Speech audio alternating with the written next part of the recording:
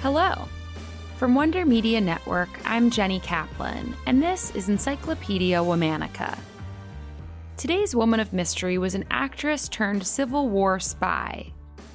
Her exploits on and off the battleground made her a celebrity, and she became the first female spy on either side of the war to be executed. Well, almost executed. Let's talk about Pauline Cushman. Pauline Cushman was born Harriet Wood in New Orleans in 1833. Of the 8 Woods children, Harriet was the only girl. When the family moved to Grand Rapids, Michigan, Harriet learned how to ride horses, shoot guns, and canoe alongside her brothers. But more than anything, Harriet wanted to be an actress. At 17 years old, she set out for New York City. By 18, she was back in New Orleans working in local theaters. It was there that she became Pauline Cushman. Harriet, now Pauline, married Charles Dickinson in 1853 when she was 20 years old. Charles was a musician, and the couple would go on to have 2 children.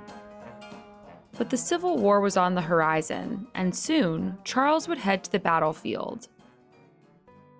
In 1862, Charles was discharged from the 41st Ohio Infantry due to severe illness. He died soon after coming back home. Pauline was 29 years old, widowed with 2 children. The Civil War was tearing the country apart. Perhaps feeling like the only way forward was to start over, Pauline decided to head to Kentucky to pursue acting again.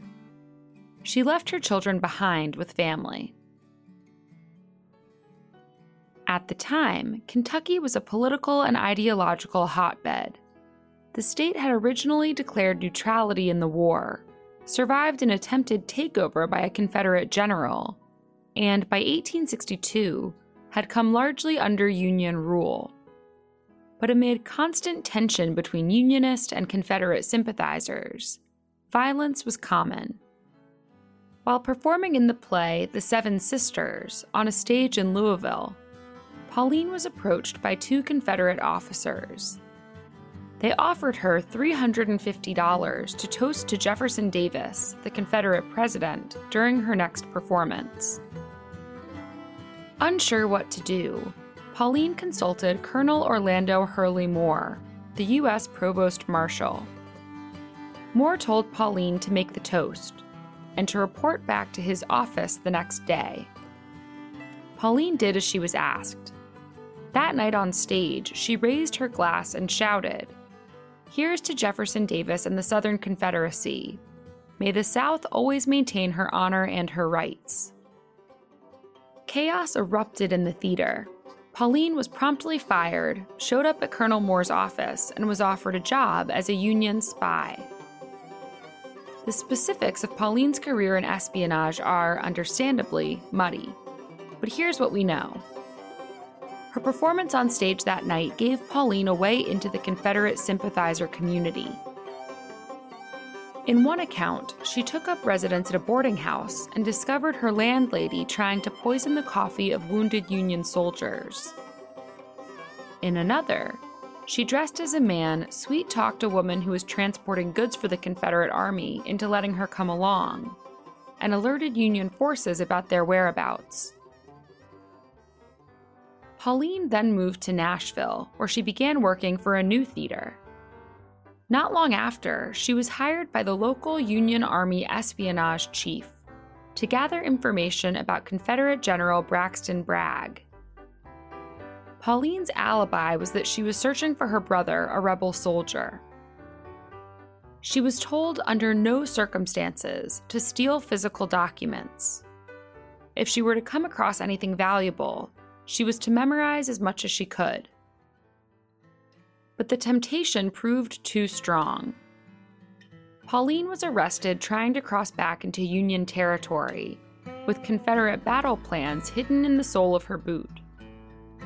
General Bragg sentenced her to death by hanging.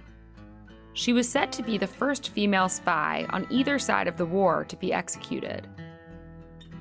But Pauline didn't hang. Her execution was delayed. Some say it was because of illness.